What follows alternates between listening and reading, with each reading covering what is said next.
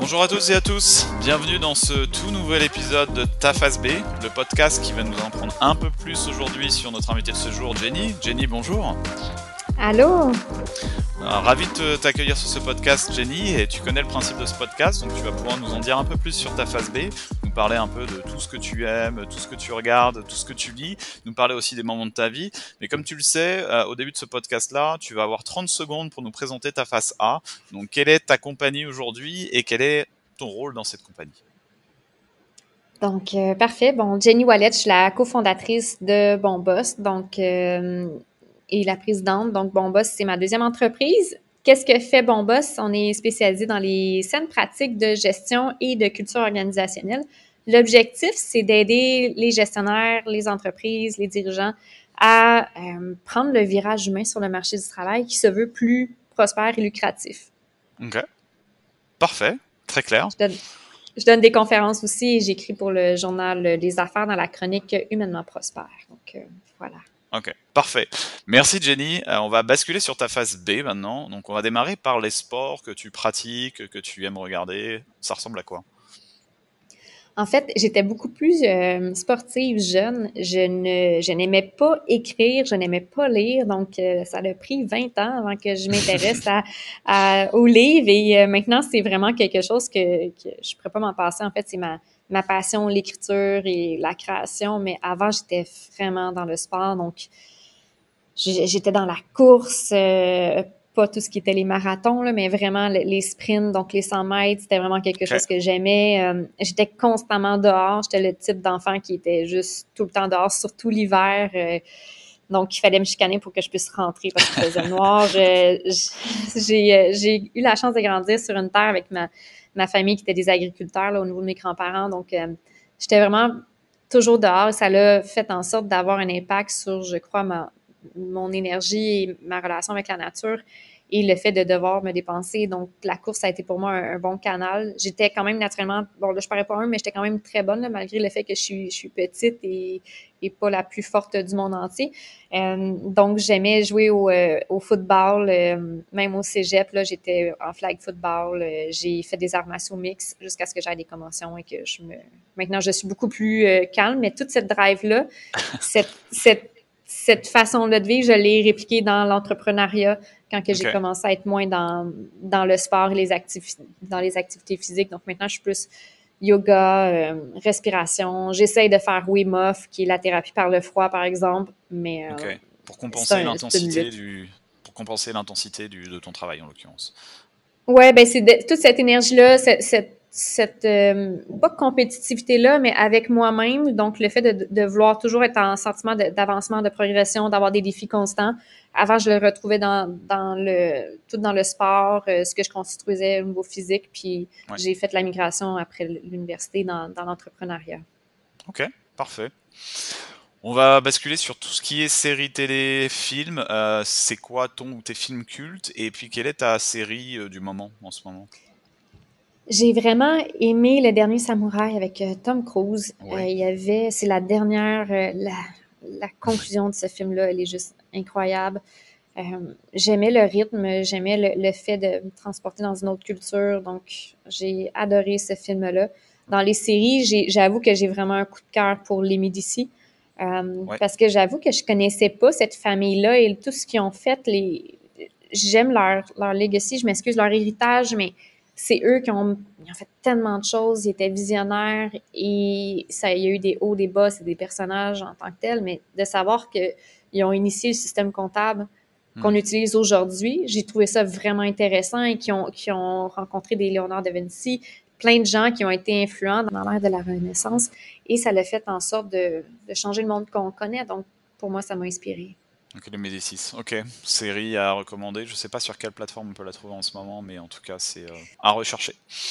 On va passer sur tout ce qui est musique. Quels sont un peu les artistes que tu écoutes, aussi un peu des artistes cultes, des chansons cultes que tu aimerais écouter régulièrement? Euh, J'avoue que je suis changeante dans mon humeur de musique. En fait, Ouais. j'aime beaucoup tout ce qui est soft rock, les années 90. Pour moi, c'est vraiment des années incroyables. J'adore aussi tout ce qui est le violon. Étrangement, j'ai Ouais. découvert ça, le violon, donc je fais juste écouter ça, ça me transporte. Violon C'est une- soliste, violon dans le cadre d'un orchestre symphonique, les deux. je suis vraiment en mode exploration, donc je suis en train de découvrir ça, donc j'essaie de découvrir tout par Ok. rapport à le violon, donc c'est quelque chose que je trouve fabuleux. Donc j'ai un artiste, là, un groupe que j'écoute, que j'aime bien écouter, mais j'avoue que je fais juste taper sur Spotify et que je me laisse transporter par ce que je trouve. Mais sinon, c'est sûr que j'aime Monsters and Men. Ouais. C'est plus les années, ça c'était v'là 5 ans, mais bref, Whitney Houston, Lara Fabian aussi, dans le plus classique, là. C'est des voix qui me transportent ailleurs, là. Donc assez éclectique, ouais. Ok. Ouais. Au niveau de la lecture, ton dernier livre lu, ton livre en cours de lecture? Je suis un peu éclatée dans mes lectures, donc c'est selon mon humeur, dans le sens où ce que parfois, en raison de mon métier, là, parce qu'on est tout le temps en train de rechercher les Ouais. innovations, c'est comme pas une obsession, mais une passion obsessive saine qui est dure à atteindre. J'aime beaucoup lire tout ce qui est sur la culture organisationnelle pour vraiment comprendre les mouvements au niveau international. Donc, environ 90% du temps, je lis sur ce qui se fait ailleurs, des pratiques ici, donc des différents livres comme mon prochain, ça va être celui Le leader créatif de Pascal. Euh, donc, en ce moment, j'ai ouvert celui qui Je suis un chercheur d'art de Guillaume Duluth, qui est sur la communication, tout ce qui est les Ok. relations interpersonnelles, qui est un neuropsychologue vraiment intéressant. Mais, et surtout Henry Mintzberg, qui est géré tout simplement. Donc, c'est en fonction de la recherche-développement que je fais au niveau de mon entreprise que c'est mes bibles du moment. Ok. Mais au niveau personnel, lorsque j'ai envie vraiment de découvrir, d'aller plus dans le personnel, ça va être depuis 2 ans, je lis Femme qui court avec les loups Ok. de Clarissa, je ne suis pas capable de dire son nom de famille. C'est une bible pour tout ce qui est le cheminement de vie des femmes. Donc, elle, c'est une psychiatre qui est spécialisée dans les contes, l'analyse, l'anthropologie des contes, et Ok. elle analyse les différents contes et légendes dans une vue de psychiatre pour le cheminement des femmes. Donc, par exemple, passer de l'enfance à l'adolescence, le fait de devenir mère. Donc, c'est quand même très lourd. Donc, c'est des petites histoires. Donc, ça me prend peut-être une semaine. Je lis une histoire. Ensuite, je me lis Ok. ça et je reviens. Donc, je suis là-dedans, mais j'ai envie de découvrir de nouveaux livres, là. Femme qui court avec les loups, bah écoute, je pense que tu le fais aussi découvrir à certains de nos auditeurs, donc très bonne référence. On va passer sur tout ce qui est podcast slash vidcast que tu écoutes, que tu regardes. Qu'est-ce que ça ressemble à quoi? J'aime beaucoup naviguer sur les TED Talks. Donc, Ok. c'est un concept que j'adore. C'est de courtes vidéos avec des gens connus, non connus. En fait, c'est les idées qui sont mises de l'avant plutôt que la notoriété des gens. Mhm. J'avoue que j'aime celui sur la créativité de l'acteur Ethan Hawke. Ouais, je ne Ah, sais pas ok, si ouais. je le dis bien. Oh, c'est ça.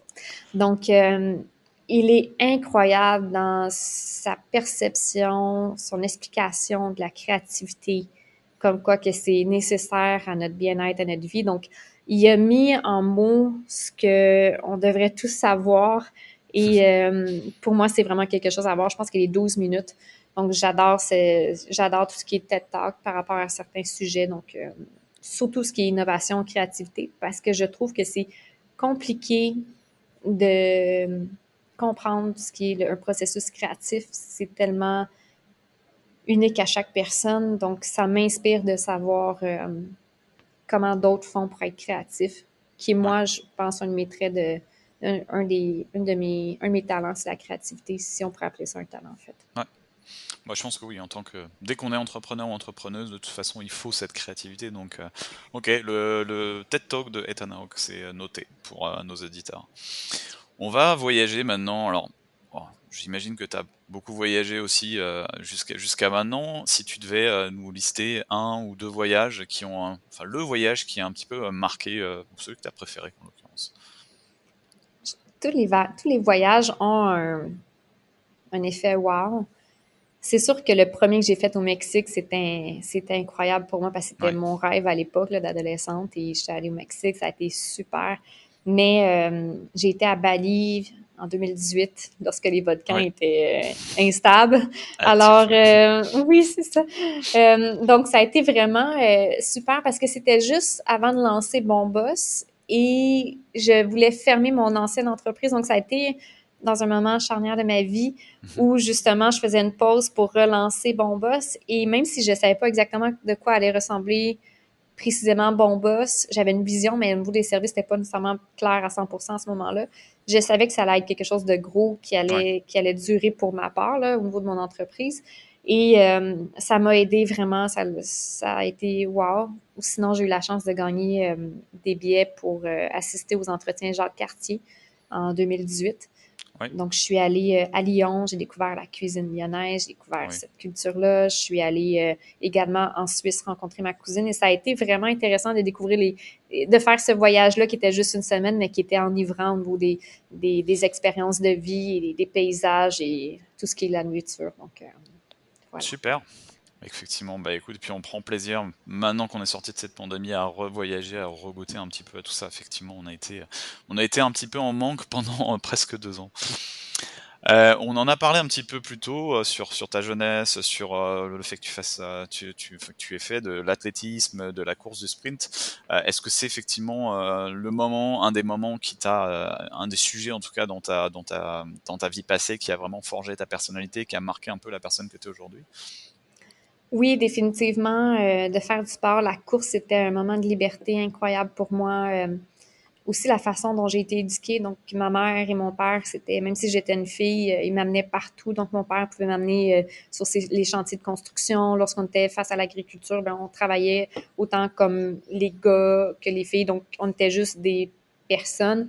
Et ça m'a amené à être vraiment débrouillarde et à être plus créative et à façonner ça dans ma personnalité. Donc, pour moi, ça a été vraiment important, la relation avec le sport et d'être dans un contexte inconnu où je suis souvent seule comme femme face à un environnement masculin.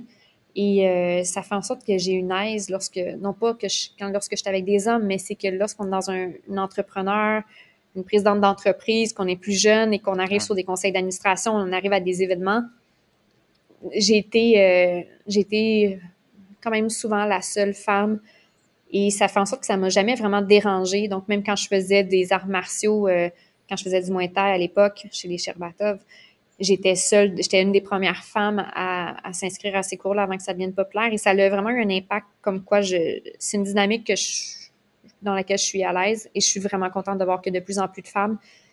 Mais ça m'a jamais arrêtée, ça m'a pas, je me suis jamais vue comme inférieure ou Ouais. et je sais qu'il y a certaines femmes qui vivent ce syndrome-là de je suis toute seule de femme. Moi, j'ai pas ça, heureusement. Ce que je me dis, c'est que ça serait le fun qu'il y en ait plus, mais je vais pas me diminuer. Donc, le langage des affaires n'a pas de sexe. Il faut juste apprendre à le parler. Ok. Et donc ça, c'est ce que tu dis, quoi. Quand tu étais plus jeune, tout ça, ça t'a donné envie d'aller plus loin, de montrer que tu étais capable de vraiment te surpasser, d'aller jusqu'au bout, et ça t'a donné finalement une confiance en toi sur tout type de sujet. Et aujourd'hui, tu le dis, ça se traduit finalement dans le monde des affaires, et tu redémarres ça, enfin tu situes ça à cette époque-là en l'occurrence. Définitivement. Mais dans ma famille, c'est quasiment les hommes sont tous des couvreurs. Ouais. Donc, on allait travailler dans la toiture et autres quand j'étais jeune. Donc, j'allais avec mon père faire des soumissions et tout. Donc, ça m'a initié à ça Ok. très tôt. Ok, ok. Et justement, t'en parlais aussi tout à l'heure, un peu moins de sport en ce moment, mais beaucoup d'écriture. Ça, c'est une de tes passions, hobby. Qu'est-ce que t'écris? C'est quoi le type de sujet sur lequel tu travailles? En ce moment, c'est sûr que j'ai la chance d'écrire pour le journal Les Affaires, donc c'est des chroniques pour donner des conseils ou amener une vision autre du management. Ouais. Donc, je suis beaucoup dans ces pratiques-là, les notions comment influencer une culture saine, outiller les gestionnaires qui accèdent à des postes de gestion de plus en plus tôt. J'ai envie, en fait, on a lancé un concept, mon équipe et moi, qui est l'expérience gestionnaire, parce qu'on se concentre toujours sur l'expérience employée, mais les gestionnaires n'ont pas les mêmes outils, n'ont pas les mêmes réalités. Souvent, ils vont faire plus d'heures, ils ont moins de droit à la déconnexion, ils ont un fardeau quelconque, de la pression, sont entre l'arbre et l'écorce. Donc, ce que je veux faire, c'est écrire en fait, c'est commencer là, on va lancer un livre d'ici mars qui va porter sur l'expérience gestionnaire pour outiller, conscientiser les gens à ce concept-là qui est une première mondiale. En fait, j'en ai jamais vu. Même dans la littérature, ça a été un vide, c'est ce qu'on a constaté. Ça a Ouais. jamais, c'est comme ça existait, mais ça n'a jamais été dit comme ça. Donc, mon équipe et moi, on est en train de réfléchir à comment propager cette belle pratique-là qui a un impact majeur au sein de l'entreprise, le bien-être des employés et des gestionnaires eux-mêmes. Et donc ça, tu dis mars 2023, c'est ça? Ça serait mon objectif, oui. Ok, c'est bon, on le note. Au niveau, donc à côté de l'écriture, c'est quoi ta to-do list sur les prochains mois, les prochaines années? C'est quoi que tu as envie de faire et que tu t'es mis en fait en niveau checklist?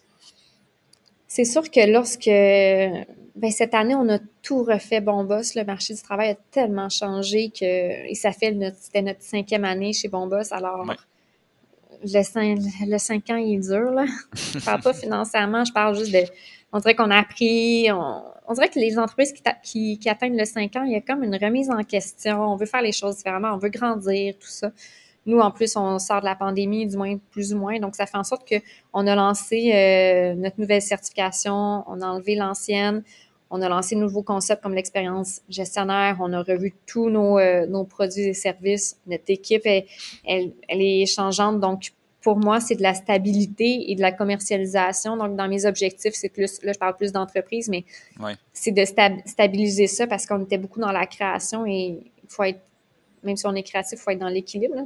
Faut pas Mm. trop créer. Donc, étrangement, j'ai envie de me concentrer sur l'écriture de mon livre et plus créer quelque chose de nouveau, juste stabiliser, surfer sur ce qu'on a créé et m'amuser avec mon équipe parce que j'ai la chance d'avoir une équipe vraiment formidable puis j'aime mon équipe, donc j'ai envie de vivre plus de succès avec eux et de travailler un 30 heures par semaine. Ouais. Mais c'est ce qu'on voit beaucoup dans ta phase B en l'occurrence, c'est que la phase A et la phase B se rejoignent souvent, surtout quand on est entrepreneur. Donc on a notre phase A, mais notre phase B et les loisirs, les temps passés à côté sont étroitement liés à ça. Et est-ce qu'il y a d'autres choses que tu as envie de faire à côté de Bon Boss on parlait de voyage tout à l'heure, est-ce qu'il y a une to-do list future? C'est sûr que j'aimerais passer plus de temps en famille. Donc, je suis nouvellement maman. Ben, ça fait Ouais. ma petite 1 an et Félicitations. demi. Merci. Donc, j'ai envie c'est beaucoup de premières fois à cet âge-là. Donc, j'ai envie d'être là dans ces moments d'émerveillement. Euh, donc, de voyager en famille, ça serait une première fois là, à l'international. Donc, c'est vraiment de me concentrer sur ma vie personnelle. C'est sûr aussi, j'aimerais ça déménager. Donc, mais avec les taux d'intérêt qui sont si hauts et le marché en ce moment, je vais être patiente, mais c'est beaucoup de, de, de changer de forme étrangement. Je pense que les 2 dernières années pour tout le monde ont été Ouais. demandantes, ont amené beaucoup de réflexion, beaucoup d'adaptation et je crois que là, on était dans un Y, on a pris un chemin. Puis moi, c'est juste de continuer sur ce chemin-là puis de transformer ma vie pour qu'elle soit plus douce et moins en reconstruction, là. Ok. Très clair. Et pour finir, Jenny, une anecdote sur toi que peu de gens connaissent sur toi. Qu'est-ce que tu peux nous partager? C'est pas nécessairement une anecdote, mais c'est peu de gens le savent. Je suis cofondatrice avec mon conjoint. Donc, mon conjoint Ok. et mon associé. Alors, on est un couple en affaires. On n'a pas encore de garderie. Alors, on est vraiment le yin et le yang. Donc, on travaille bien ensemble. On a appris à travailler ensemble à travers les années parce que lui vient du domaine scientifique, médical. Moi, je suis toute sauf scientifique médicale, surtout pas médicale. Donc, on a appris à créer quelque chose. Donc, c'est ce qu'on ignore. Aussi, j'ai adoré la boxe. Donc, j'ai fait du soutien technique pour l'entreprise Eye of the Tiger Management. Donc, j'adore la boxe. C'est Ah, sûr que j'ai pas beaucoup de ça. commotion. Donc, j'adore ça. C'est viscéral. Je peux pas l'expliquer. Puis, quand on comprend ça, on comprend que c'est pas un sport violent. Oui, il y a des points, mais il y a tellement un art derrière ça. Puis, c'est des gens, pour la plupart, que j'ai pu rencontrer qui étaient tellement gentils, tellement c'est des athlètes avec un, un mode de vie différent, mais ça reste des athlètes, puis c'est vraiment un sport accueillant. C'est Pour ceux que stratégique j'ai aussi. rencontrés. Ouais. Puis c'est très Oui, puis stratégique aussi. ouais, il faut Psychologique, investir. stratégique. Ouais. Exactement, puis ton corps, il devient, oui, un élément de protection, mais aussi, bref, ça vient avec une conscience incroyable de son corps et de son cardio. Je trouve que c'est un sport qui est quand même complet sur certains aspects, là. Parfait. Merci beaucoup Jenny pour ta participation aujourd'hui à cet épisode de ta phase B. J'espère que nos auditeurs et auditrices auront pu en apprendre beaucoup plus sur toi aujourd'hui. Merci Jenny. Merci. À très très bientôt pour un prochain épisode de ta phase B. À bientôt.